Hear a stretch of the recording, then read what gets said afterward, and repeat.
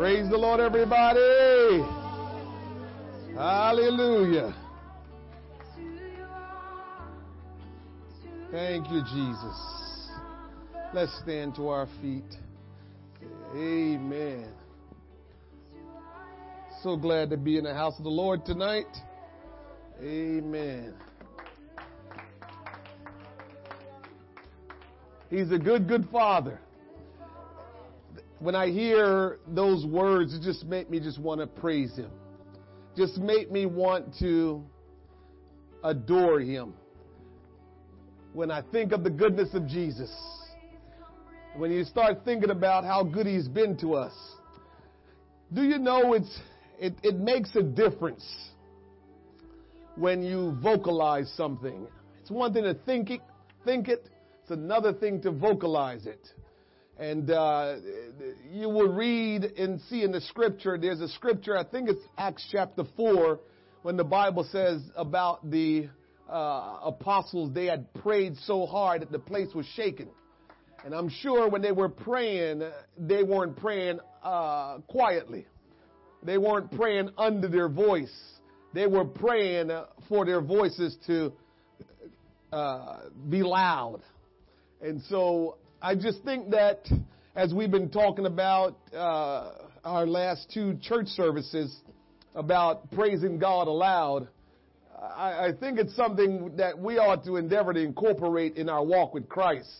Not to just think it, not to just, whisper it, but to be brash and bold and loud about who He is, what He has done, and just saying, God, I thank you. Hallelujah. I can't help but to praise Him.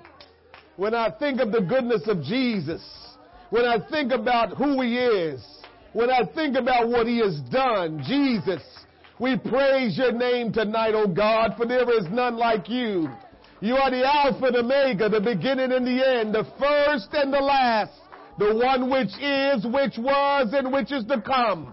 The only wise God, the only true and living God. Heaven is your hall, is your throne, and earth is your footstool. Lord, we're grateful and we're thankful for all You have done, all You're doing. And oh God, we're so grateful that You allow us one more time to come together to worship You in the beauty of holiness, to be able, Lord God, to lift our voice and lift our heart and give You the praise and adore You, O great God, for there is none like You. It is You who sustains us. It is You, Lord God, who keeps us. It is You, Lord God, who gives us health and strength, O God.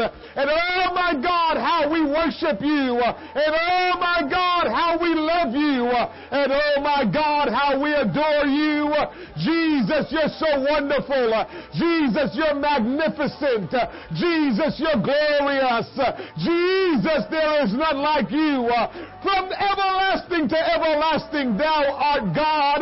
And oh Lord, we lift our hands, we lift our hearts to love You, to adore You, to praise You, that You may inhabit us, that You may consume us, that You may show forth Your glory in us and through us. Oh, great is the Lord and greatly to be praised. Oh, great is Your faithfulness, oh great God. Oh, from the rising of the sun to the going down of the same, the name of the Lord is to be praised. The name of the Lord is a strong tower. The righteous run into it and they are saved.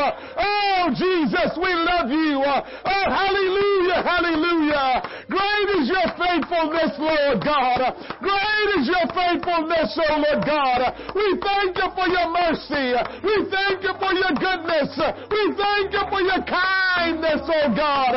Oh, there is none like You. I will bless the Lord at all times. Your praise shall continually be in our mouths. For the Lord is great and greatly to be praised. Oh Lord, we love You. We love You. We thank You tonight. You're so gracious. You're so wonderful.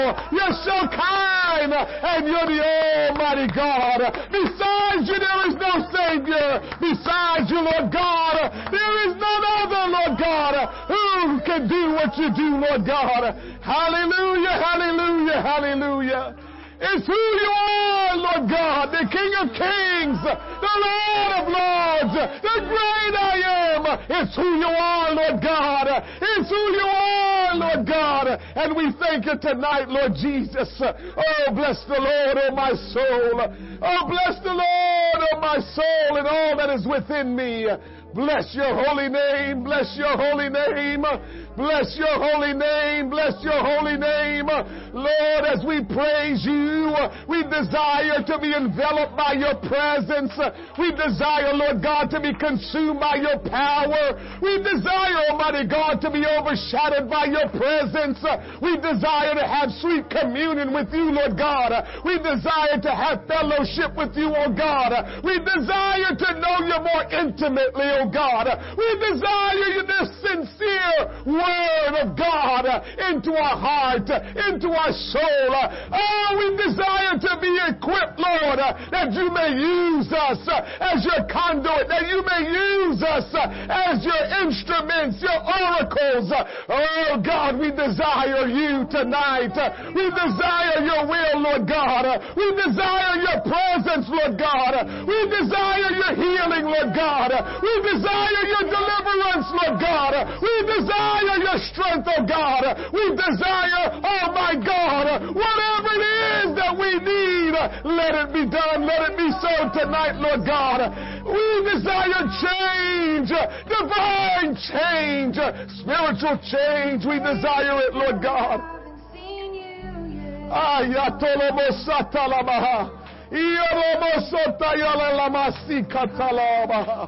Hallelujah! Hallelujah! Hallelujah! Thank you, Jesus.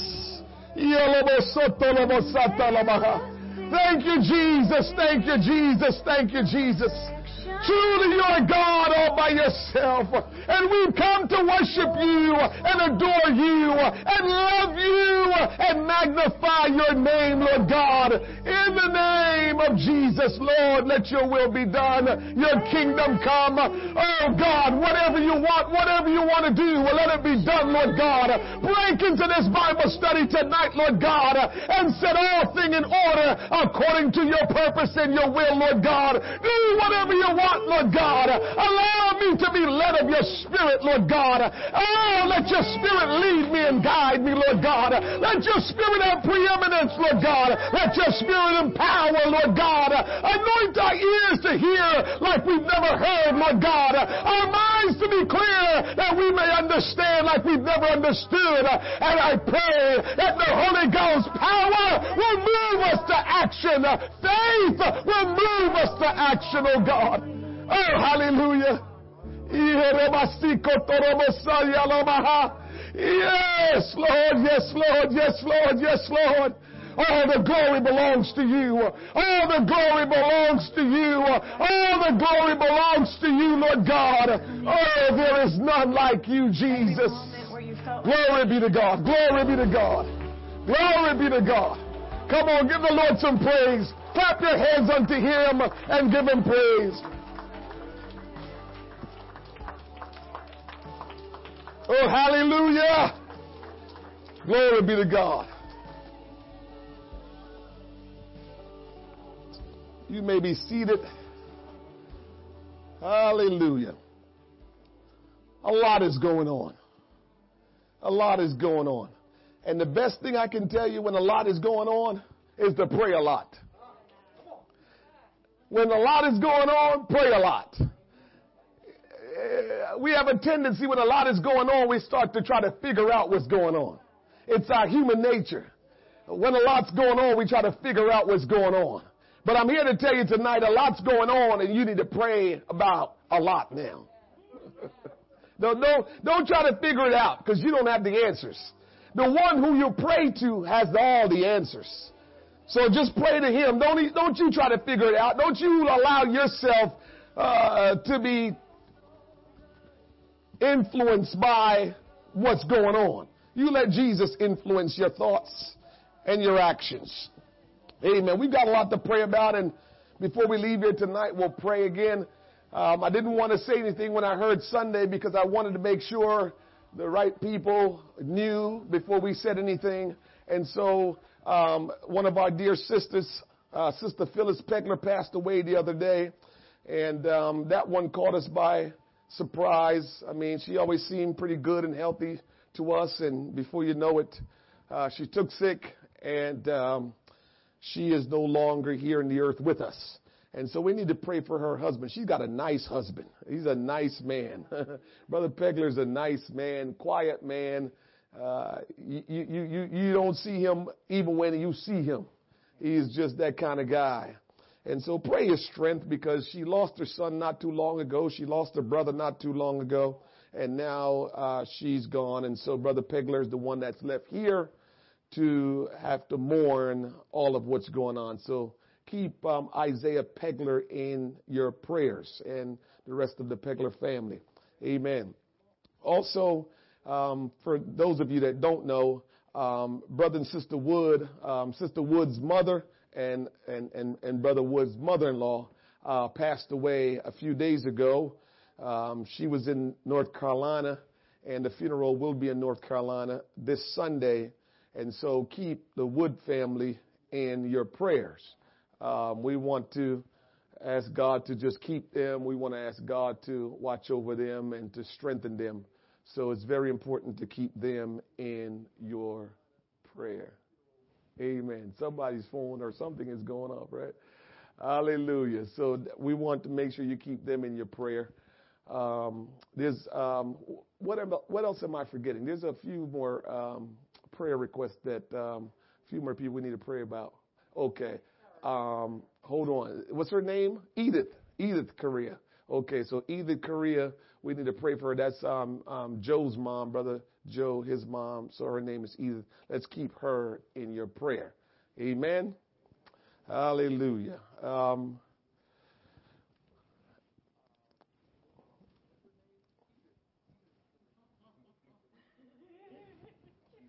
Some recording is going on. Something is being recorded and being played back. Amen. It's the times that we are in, right? All kind of things is going on. Got to see where all the recordings are, and we're trying our best to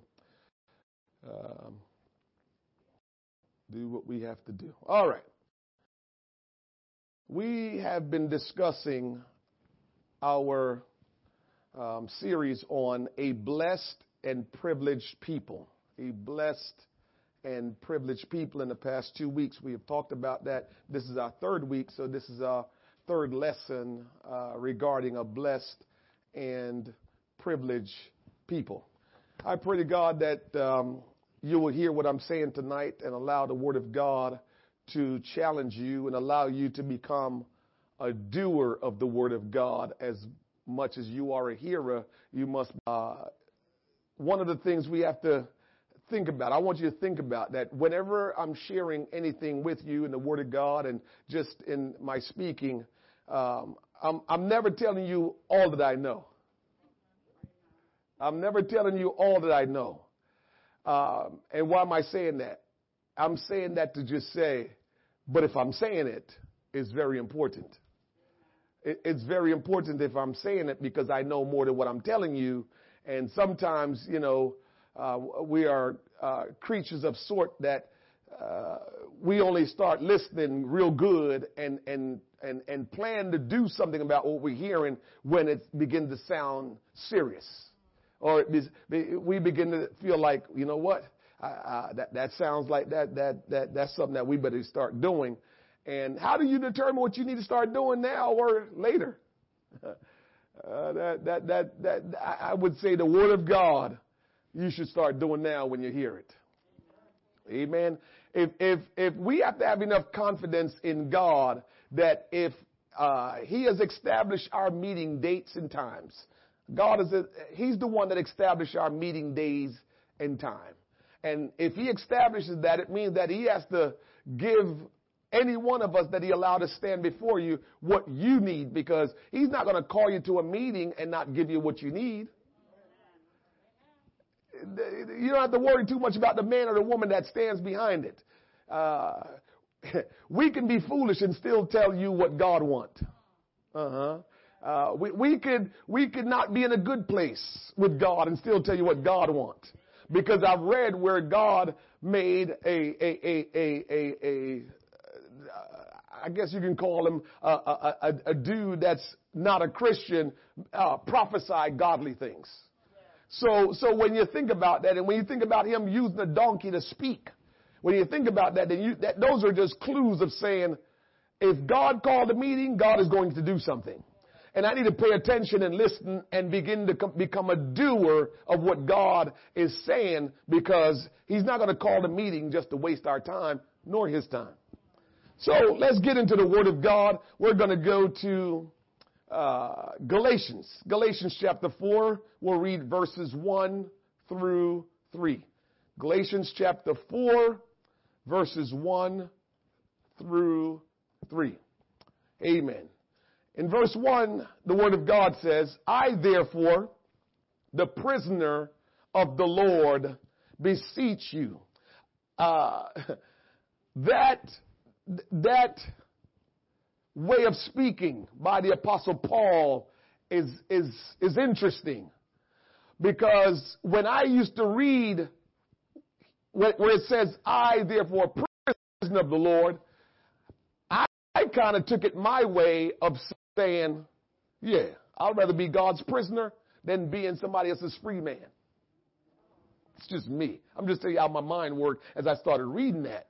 And so when I thought about God's prisoner, I didn't think about myself being literally locked up in jail. I just thought about just being encased by God, just surrounded by God. The Apostle Paul might have meant that a little bit, but he was literally in jail when he wrote this. So when he said he was a prisoner, he was in jail because of the gospel. So I, therefore, the prisoner of the Lord, beseech you. He says, I beg you that you walk worthy of the vocation wherewith ye are called, with all lowliness and meekness and long-suffering, forbearing one another in love, endeavoring to keep the unity of the Spirit in the bond of peace. And so tonight, as we continue in our series, Blessed and Privileged People, we're going to focus tonight on this topic, our walk in Christ. Our walk in Christ. There is a divine call for each and every one of us. Rayon, you have a divine call from God. Sammy, you have a divine call from God. Jordan, you have a divine call from God. Peyton, you have a divine call from God. Jordan, Monroe, you have a divine call from God. Matthew, you have a divine call from God. I'm telling you all as young people, because sometimes you think that I'm talking to just the old heads and not you all. Well, I'm talking to you all too. You all have a divine call in God. It means that you for a purpose. And because it's coming from God, it's divine. But God has called you for a purpose. And you might say, I didn't hear his voice, Pastor. And I'm telling you, whether or not you hear his voice now or later, I'm telling you, you have a divine call by God. For each and every one of us, we have a divine call by God. We are not left, listen to this, we are not left to drift through life aimlessly. And so we ought to challenge ourselves here tonight to say, am I drifting or am I living life on purpose? Am I drifting or am I living life on purpose? Nor are we permitted to carve out our own careers ourselves. Now that one's going to be a challenge for all of us.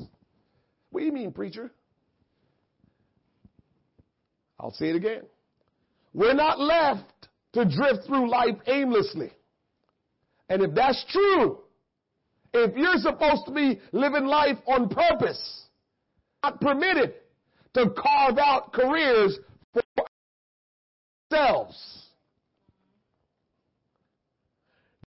Divine purposes are before us, and the Word of God bids us to follow our vocation, which is in Christ Jesus.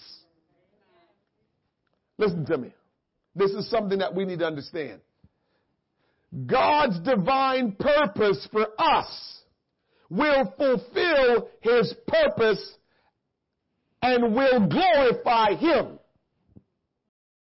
However, it will also fulfill our spiritual and financial need.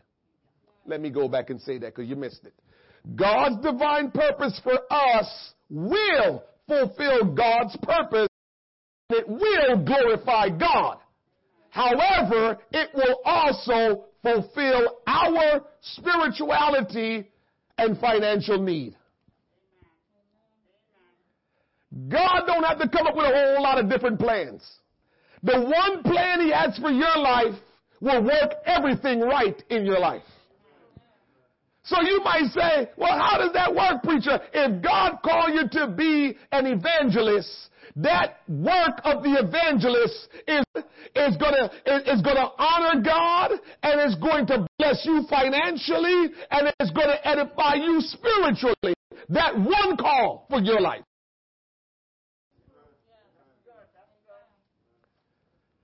And we have a hard time, handling that because we think that God, church, and our jobs are separate. We treat them as separate. When you treat your job and your walk with Christ separate, you are not trusting God in His call for your life. Because if He is supposed to be who He is, the Almighty, all-knowing God, He is not going to have a plan for your life for you to serve. Figure out how He's going to provide for you. This is why He says, seek ye first the kingdom of God and its righteousness, and all these things shall be added unto you. So the call of God upon your life, if you will obey it and follow it, it will produce.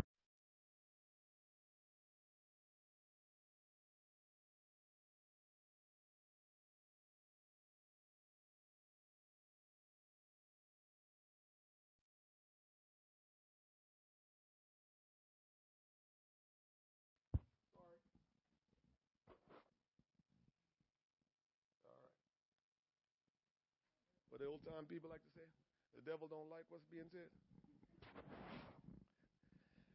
So,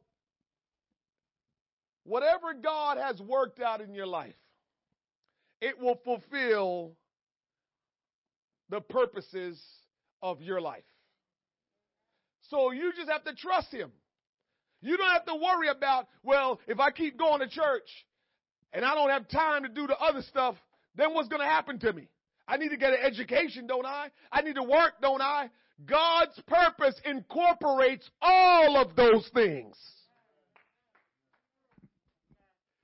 So while you want to make it separate, God is saying to us, it's not separate. Just follow after me and obey me, and you will see all of it unfold to give me glory, to fulfill my purpose, for you to be edified spiritually, and for you to have financial need supplied. That's the kind of God we serve. He has taken everything into account. It's interesting how when a wife is pregnant and ready to give birth to a child, how, her and her husband know all the things that they need to do to prepare for the birth of that baby. You, with your limited understanding, you and I, with what little we know about people and how to take care of people, whatever we know, God knows so much more. And you trust yourself to prepare for an unborn child to come into this world. How much more you think God is prepared for your life? So you don't have to worry about anything. Just trust the walk you have in Christ. without a proper relationship with Jesus Christ, making him Lord of our lives, the riches, the blessings we have received will not be used to glorify him. God has blessed many of us, and we don't utilize it to glorify God. We use it to edify ourselves. Instead, the blessings and all that God has bestowed upon us, we abuse them when we are not submitted to God and making him Lord of our lives because we allow our lust to get the best of us. Riches gained in Christ cannot profit believers unless they accept the responsibility to conduct themselves in a manner that brings glory to God. God can anoint us to do mighty things through him, but if we do not learn to give all the glory to him, those blessings could become a curse. A lot of times we have to understand this. A lot of times it's our immaturity, just like in the natural, it's our immaturity that prevents God from blessing us. Do you do it in the natural? If you have raised children, do you do it in the natural? In your mind, you say, they're not ready for this yet. You, as you are parenting your children, they're just not ready for this yet, so let me not introduce this to them yet. Let me not do this in their life yet because they're not ready. Well, God does that to us too. I want to do this in your life. I want to do this in your life. As a matter of fact, I'm ready to do those things in your life, but you're not ready. So the question is, are you getting ready so he can do that? Is there a whole lot of blessings stored up for some of us and we can't get it yet because we just won't grow up? And we're struggling and suffering and we're blaming God in some respects because we're saying, I'm praying, why don't he hear me? And I'm telling you tonight, it may be because you're immature and you need to grow up and he can't just bestow all these blessings upon you because it will ruin you.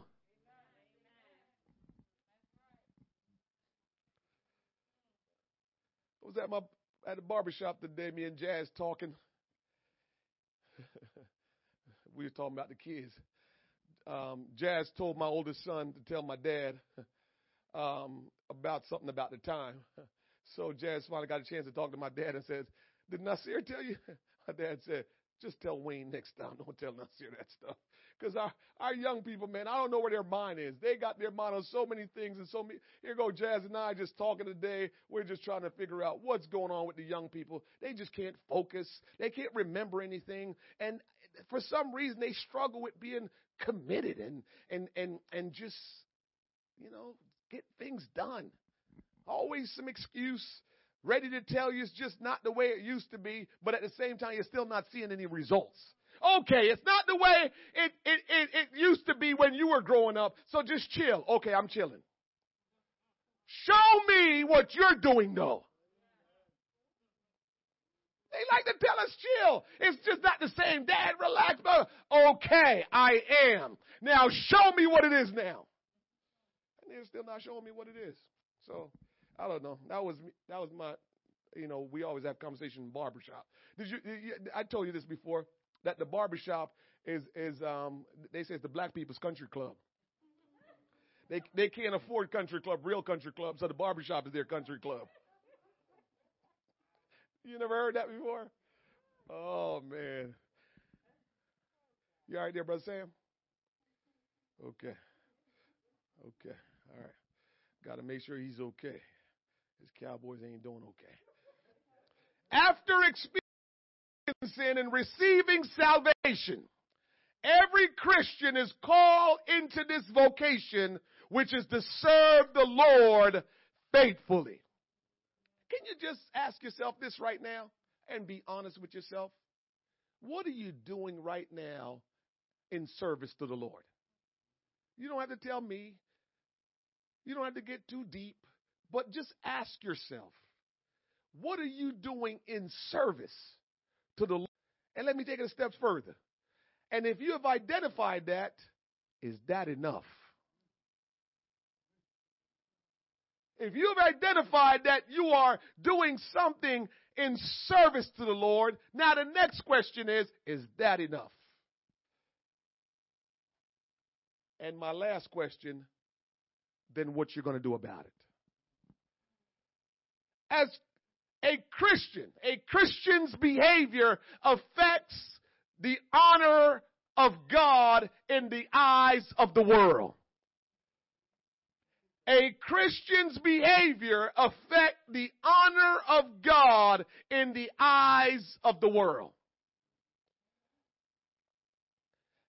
I think a lot of us have dodged that responsibility. I got to be honest. I think we don't want that responsibility. There's a lot of different things why we don't follow Christ. But I know one of them is you don't want to be responsible to live out Christ in front of people.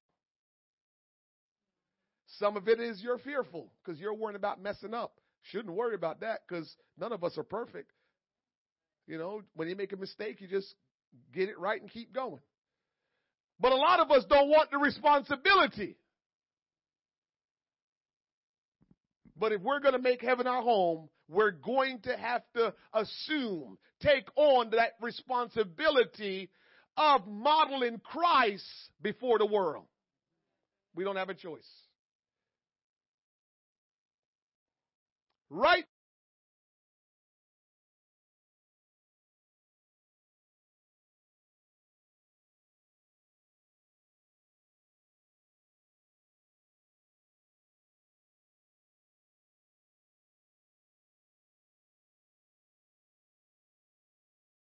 Why, Sammy? Why would a young man say, I want to go to church like little Sammy go to church because look at him? Why, Joe? Why would they say when they see you at Easter, why would they want to go to church when they see you, or would they not want to go to church when they see you? That's a responsibility that we carry when we're saved. So we take ownership of that and do our very best that when people see us, they're going to say, oh yeah, I want to go to church. Whatever they're doing, that's what I want to do. A lot of it, if you want to be honest, a lot of modeling Christ in front of people, I'll give you a little bit of help. Just start with one thing: the joy of the Lord.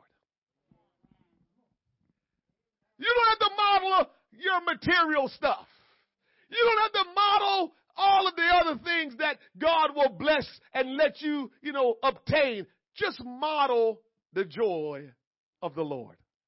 So when people see you, they just know why you just seem like you're just okay. Why you just seem like nothing bothers you. Why you just seem like everything is great with you. Why is it that you always seem that way? That alone will have significant impact as you live this life. Just the joy of the Lord. Because the joy of the Lord says, no matter what I'm dealing with, no matter how hard things are, no matter the struggle, the challenge, no matter what I'm up against, I'm going to be all right. And so I'm going to model that attitude that I am all right. The world is falling apart and you just got a smile and a good attitude and you just loving people and they want to know what's going on with you. The joy of the Lord.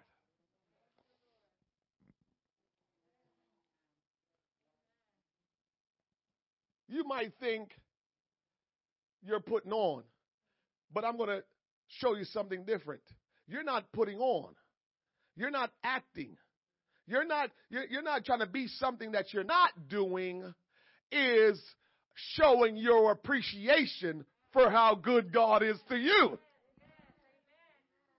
So when you decide that I'm not like Wayne, he just had that bubbly personality. Okay, I hear you. I'm not like so and so because that's just how they are. So I just got to be me. I hear you.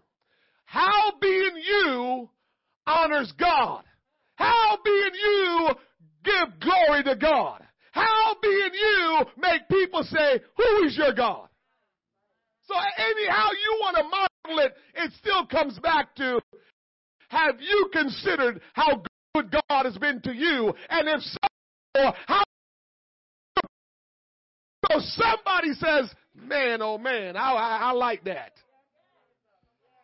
So I'm not telling you to be like me. I'm just telling you, be you, but be you and be grateful about what God is doing and what God has done in your life. So when people want to ask you, why are you like that? Because God has been good to me. Why are you like that? Because God has blessed me. Why are you like that? Because one day heaven will be my home.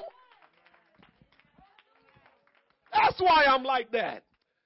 Nobody make me like that. I can just think of the goodness of Jesus. I can just think of all that he's done and what he will continue to do. And that alone makes me say, oh my God, I am so grateful. I'm thankful. And it makes me open up my mouth and just shout, glory be to God.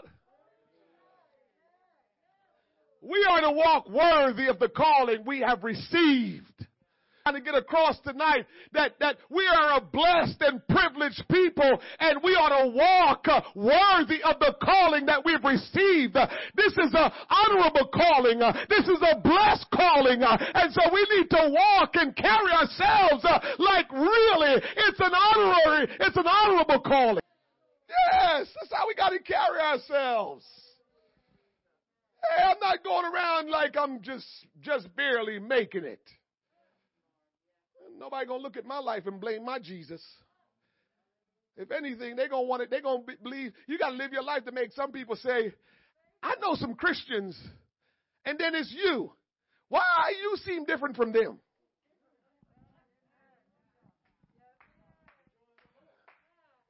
Why you seem different than them? Because I know them, but you just seem different. We want people to know that there's one God. We want people to know the truth that the only way to salvation is you must be born again of the water and of the Spirit, which means you must repent of your sins, you must be baptized in the name of Jesus Christ, and you must be filled with the gift of the Holy Ghost with the evidence of speaking another tongue. We want people to know that, and maybe sometimes we can't explain that, but I tell you what, you live with the joy of the Lord projecting from your life. You live like you are blessed. Christ is living in you, and they're going to say, what is the difference why you're living like that? What is the difference why you act like that? And that will give you an opportunity to tell them the difference. Yeah, we got to live it out that when they ask what's the difference, you will be ready to tell them. But they don't see any difference, so they be like, well, y'all the one losing out. We got the world thinking we losing out. How we living? Right? We've got the world thinking we losing out. Yeah. I was at the club jamming last night. What were you doing? Bored, sitting in the house doing nothing, huh? Because that's what Christians do. They just bored, sitting around doing nothing. That's what they thinking. I'm just saying. And then when you come around, you know, they still doing this. Music was pumping last night, girl. Music, I was killing it. Music was pumping. And you come around like, yeah. And because you didn't praise God in church, you can hit them back off and say, girl, we had a Holy Ghost move in church. I couldn't stop talking in tongues, girl. My ponytail came out. I had such a good time. So I hear you about the church, about the club, but here's what was going on in the church service. You see what I'm saying? This is what I'm trying to get you to understand, that our walk in Christ is an honorable one. It's a blessed one. And we're making people that don't know Christ or who are backslidden, we're making them think they're doing great and their life is great. We better have a good time when we come together and stop worrying about all the stuff that we can't control, knowing that our God got this all under control. God has it all in control. Remember that old stuff? God has it all in control. 'Cause if he can stop the raging seas, has it. Oh! If we know that, what are we worried about?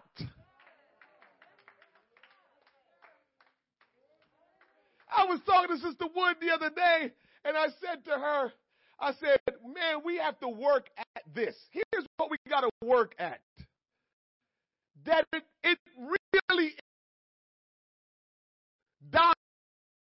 dies living in this world.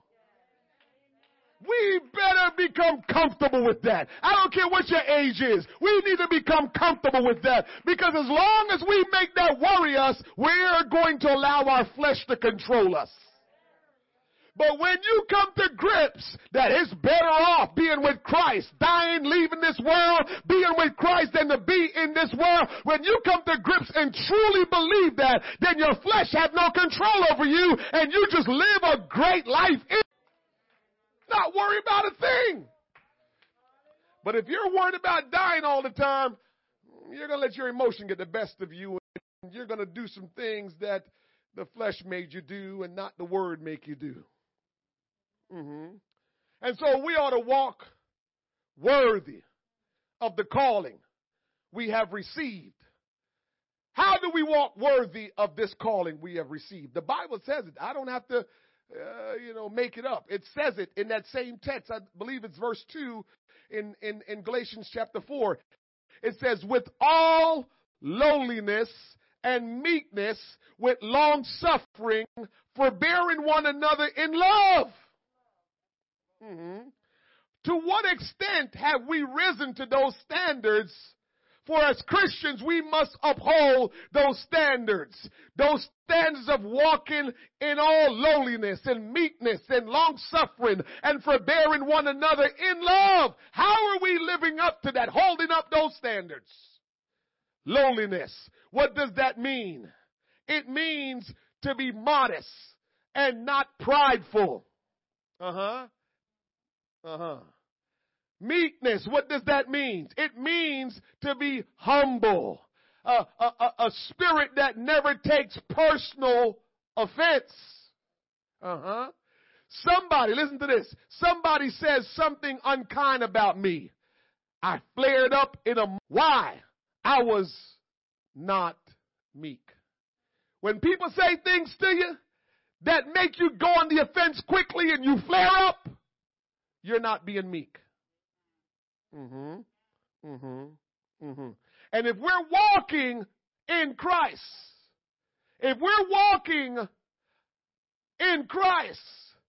then we're supposed to be humble. We're supposed to be meek. Listen to me. The chief priests accused Jesus of many things, but he answered nothing. When he was reviled, when you read that word revile, it means that he was despised and scorned and detested. When he was reviled, he reviled not back to them. When he suffered, he threatened not. That, ladies and gentlemen, is meekness in action. Meekness in action is when someone does something to you, you don't get flared up and do it right back to them. Meekness, ladies and gentlemen. Long suffering is to endure with unruffled temper, self-restraint before proceeding to action. So long suffering and meekness is closely related. Forbearing one another and forgiving one another. If any man have a quarrel against any, even as Christ forgave you, so also do ye. Literally, forbearance means to put up with somebody.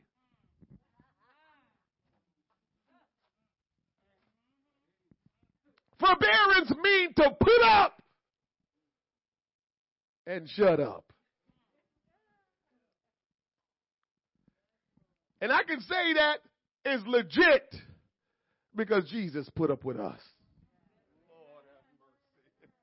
He put up with us, man. I mean, he said, how many times shall you forgive your brother? 70 times 7. That's putting up, baby. And so we have sinned so much against God, and he's still loving us, still with us. It means he's putting up with us. And so if God is putting up with us, then we need to put up with each other. When you start getting tired, here's some revelation for you. When you start getting tired of putting up with somebody, you're going to experience that in your life with God. So it's up to you how much you want to put up with people or not. The more you become short with people, the more God is short with you, because you got to reap what you sow. So the bottom line is, how much are you willing to put up with people is how much Jesus will put up with you.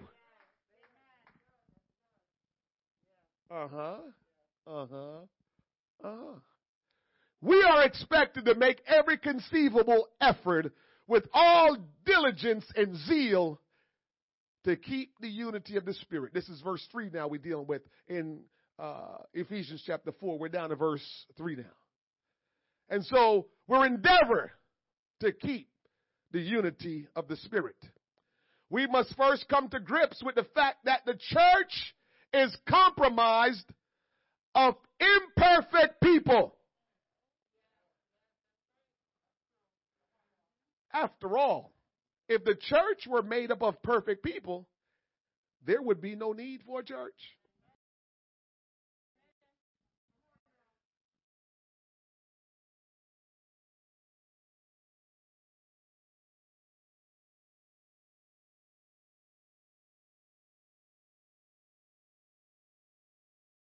People had a little feud and things had gotten really bad, and they split up and stuff like that. And I remember one time the husband called me and gave me a hard time for talking to the wife, showing her the love of God, trying to help her get restored. And I remember he fussing with me and saying, later on he told me why, and, he felt like, things were wrong and the wife contributed a lot to it, and it seemed like she was getting more favor from people than he was, and he was the one that was kind of, and I remember that. And I remember talking to him, and the Holy Ghost prompted me to say something to him. And I said, brother, Jesus said he came not to this world for those who are whole, but for those who are sick. I said, brother, don't you feel like you're spiritually doing all right? Yeah. Don't you feel like you're good? You're pretty decent spiritually? Yeah. I said, what do you think about her? Oh, she's a mess. I said, so then what are we doing wrong? What are we doing wrong? She need to be healed. She need to be made whole, and she need to be ministered to. You're doing well. So who should we pay attention to? He left the 99 and went after the one. What was the 99? Partying in the church, having a good time. Jesus is Lord. He didn't have to worry about the 99. They were doing good, but the one that left, he went after that one to try to bring them back in the fold.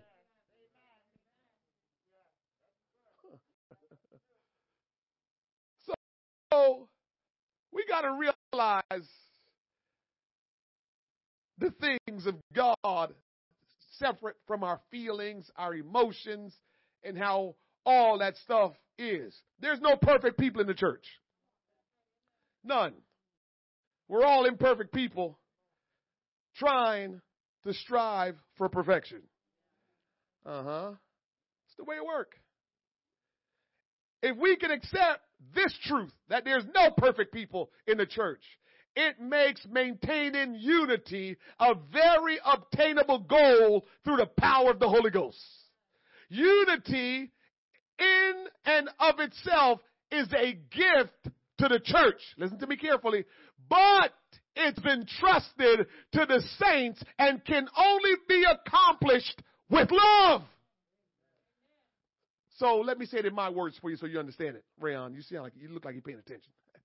So God says the church is his body. You can't disassemble your body unless you're killing your body. So God says the church is his body, meaning the body is unified. Right? But what we ought to do as people, that we got to maintain the unity. God designed the body that it is one, unified, working together. That's how God designed the body, the church, to be. But we are responsible to maintain that unity that God had set it to function as.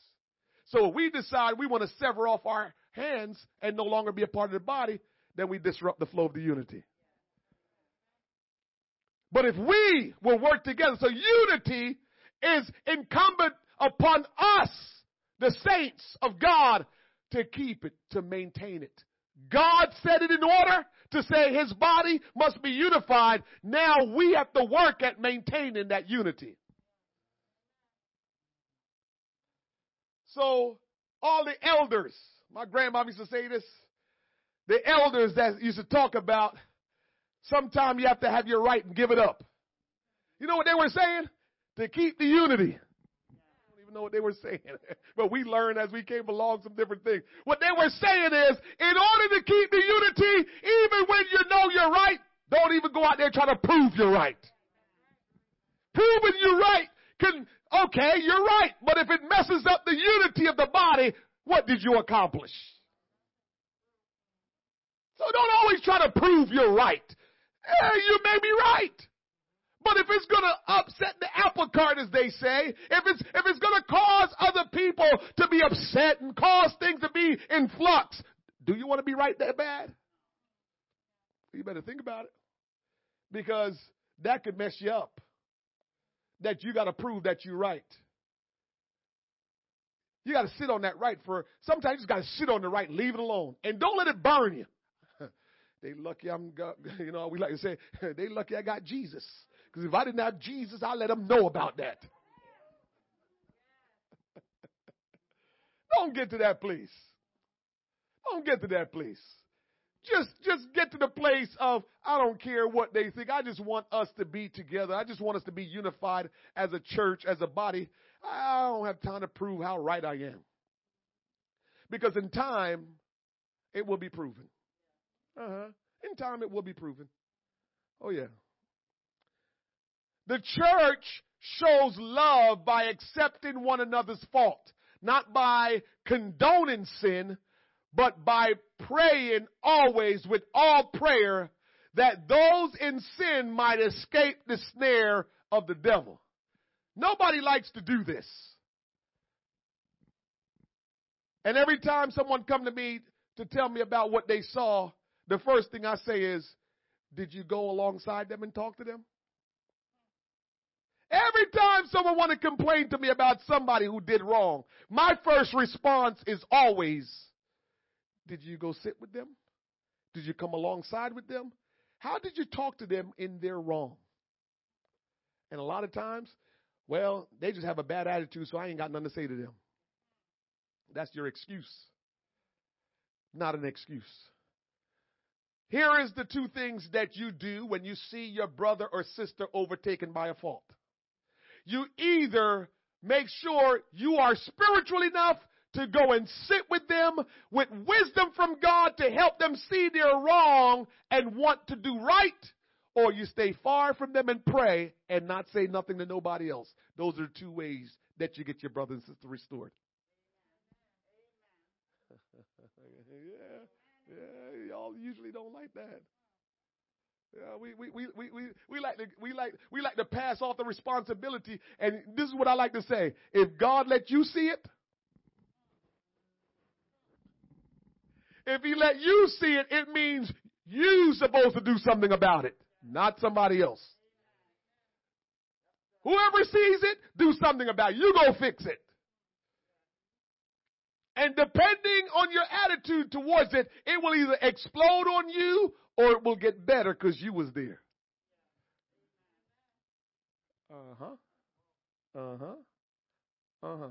Unity in the church can only be maintained through the loving efforts of believers who continue to respect one another's differences and bear one another's weaknesses. Unity is everyone's responsibility. Say, that's mine. No church, regardless of its doctrinal accuracy, can expect the Lord's full blessing unless members promote unity and love one another in the bond of peace. Strife within the body taints the beauty of our Lord's death and makes his word unattractive to the world. Our best contribution to the gospel of Jesus Christ is to maintain the unity of the Spirit.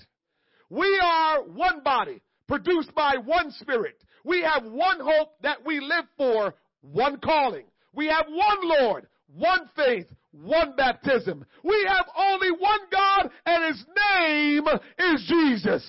We need to be unified because our God is one, and we need to be one with him.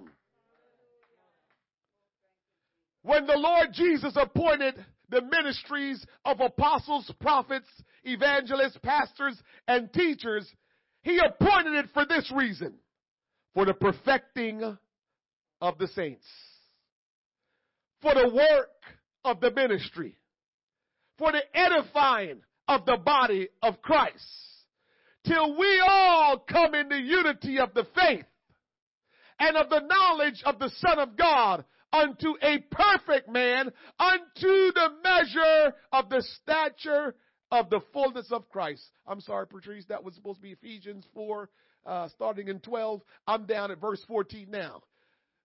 Key verse 14. That we henceforth be no more children, tossed to and fro, carried about with every wind of doctrine by the sleight of men and the cunning craftiness whereby they lie and wait to deceive. So listen to me. When you are not one, you are tossed henceforth about, carried away with every wind of doctrine. You're all over the place when you're not unified with the body. And God gave us these different ministries so we can be one, so we can be unified. The church's maturity and function depend on a balanced ministry. The church can function adequately in this world only when it receives instruction and help from each of these ministries. The functionality of the fivefold ministry, the apostles, is a calling that take the gospel to the territories where God leads. Apostles are commissioned by Jesus and empowered with miraculous grace to accomplish the work of laying the foundation of the church in new territory. Without apostles, the church would not expand and be established in new areas. Prophets are those endowed by God by the ability to give direction and warning to the church. Prophecy is not limited to foretelling the future, but a prophet can be one who foretells God's purpose for his church. A prophet may also speak encouraging words that build faith. God still speaks and through people to give direction, warning, and edification to the church. Evangelists have been gifted with the ability to share the gospel of Jesus Christ with clarity and see the outpouring of the Holy Ghost on those in need of salvation. They have a unique quality of ministering to the lost and helping churches develop a mindset for soul winning. The church needs ministries that can help reap a harvest of lost souls. Without this ministry, the church cannot grow. Pastors are shepherds who care for the flock of God. They are called to feed the flock of God with the word. Through discipling people and teaching the word of God. Pastors are able to protect the church from false doctrine and spiritual danger. They are also called to do the work of an evangelist. God enables people with a pastoral ministry to properly care for the local assembly on a daily basis. Teachers are those God endows with a special gift of explaining the Word of God through their diligent study and apt presentation. They nourish the mind of the people with the Lord in what the Lord is saying to the church through the Holy Scriptures. The list of ministries link pastors and teachers closely together, indicating that the same individuals commonly fill both roles, pastor and teacher. The preaching of the Word of God should train believers to fulfill their own ministries, to discover their gifting, and to receive strength, direction, and power to accomplish God's purpose for their lives. As the church continues to be edified by the Word, the corporate body begins to grow. Individual believers mature spiritually as they receive teaching and instruction from the ministry, and the corporate body also matures by the proper interaction of individual members. The maturation process finds its culmination, somebody say it for me, in the unity of faith. We cannot enjoy the fullness of this work without proper fellowship within the corporate structure of the church. As each believer comes to know Jesus personally and doctrinally, the church reaches a state of maturity where they can function with effectiveness and power on the earth. So all the ministries of Christ are there to edify us, so we can come to unity, so we can understand our gifting, so we can be used by God to do great things. And so I close with this. Throughout his life, Pablo Picasso produced an estimated 13,500 paintings and designs, 100,000 prints and engravings, 34,000 book illustrations, and 300 sculptures and ceramics. One such painting, titled The Dream, was completed in 1932. In 1997, at an art auction at Christie's in New York City, casino magnate Steve Wynn purchased The Dream for $47 million. Less than a decade later, Wynn completed a deal to sell the painting for $139 million. The transaction would have set a record for the sale of a piece of art. It would have if Wynn, who was standing close to the painting, hadn't turned and inadvertently clobbered the Picasso with his elbow, punching a 6-inch hole in the middle of the masterpiece. While no one is certain what that does to the value of the painting itself, the effect on the sale price was immediate. Even more quickly than it had come, the record-breaking $139 million sale evaporated. He bought it for $47 million. He was going to sell it for $139 million, but because he inadvertently turned and knocked the painting over and put a 6-inch hole in it, and Picasso is not living to fix it up for him, guess what? The value evaporated. Why did I tell you that story? Your life is worth more than you can imagine. Your value to God is so much more than you can think. Your inheritance is so much more than you can understand. Don't ruin it and lose out on the incredible blessings God has for you. Consider your walk in Christ and make it count. Complete your walk in Christ. As a blessed and privileged people, we must complete our walk in Christ and not ruin all the blessings that God has in store for us. Will you stand to your feet? A blessed and privileged people. Our walk in Christ. God is good, church. God is wonderful. He's kind and amazing. And if we can start to live out who we are in Christ, man, we will glorify God, and our world would come to the place of surrendering and giving themselves to Him. If we will live out our purpose in Christ, we will glorify Him, and we will experience blessings beyond our comprehension, because it means that we're becoming mature and He can entrust us with more than what we really have right now. We just gotta live it out. We gotta not just be hearers of the Word of God, but we gotta become doers of the Word of God. We gotta purpose in our life that we will not allow life to dictate how we live, but to live life on purpose according to the Word and the Spirit of God. Oh my God. Hallelujah. Thank you, Jesus.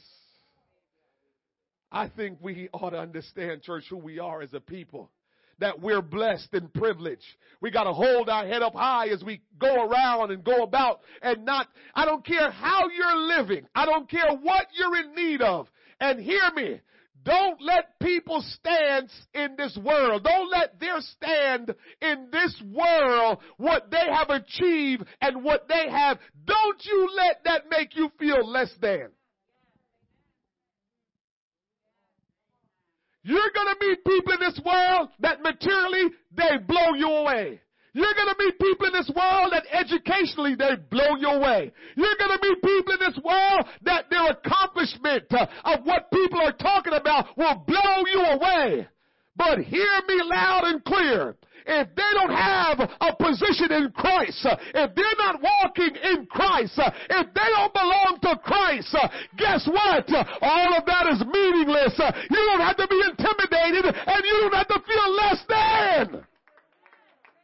We let this world tell us we need to feel like we're less than because they got a bigger house than we do. We make them think that, because they got more material things, that we are less than they are. Let me tell you something.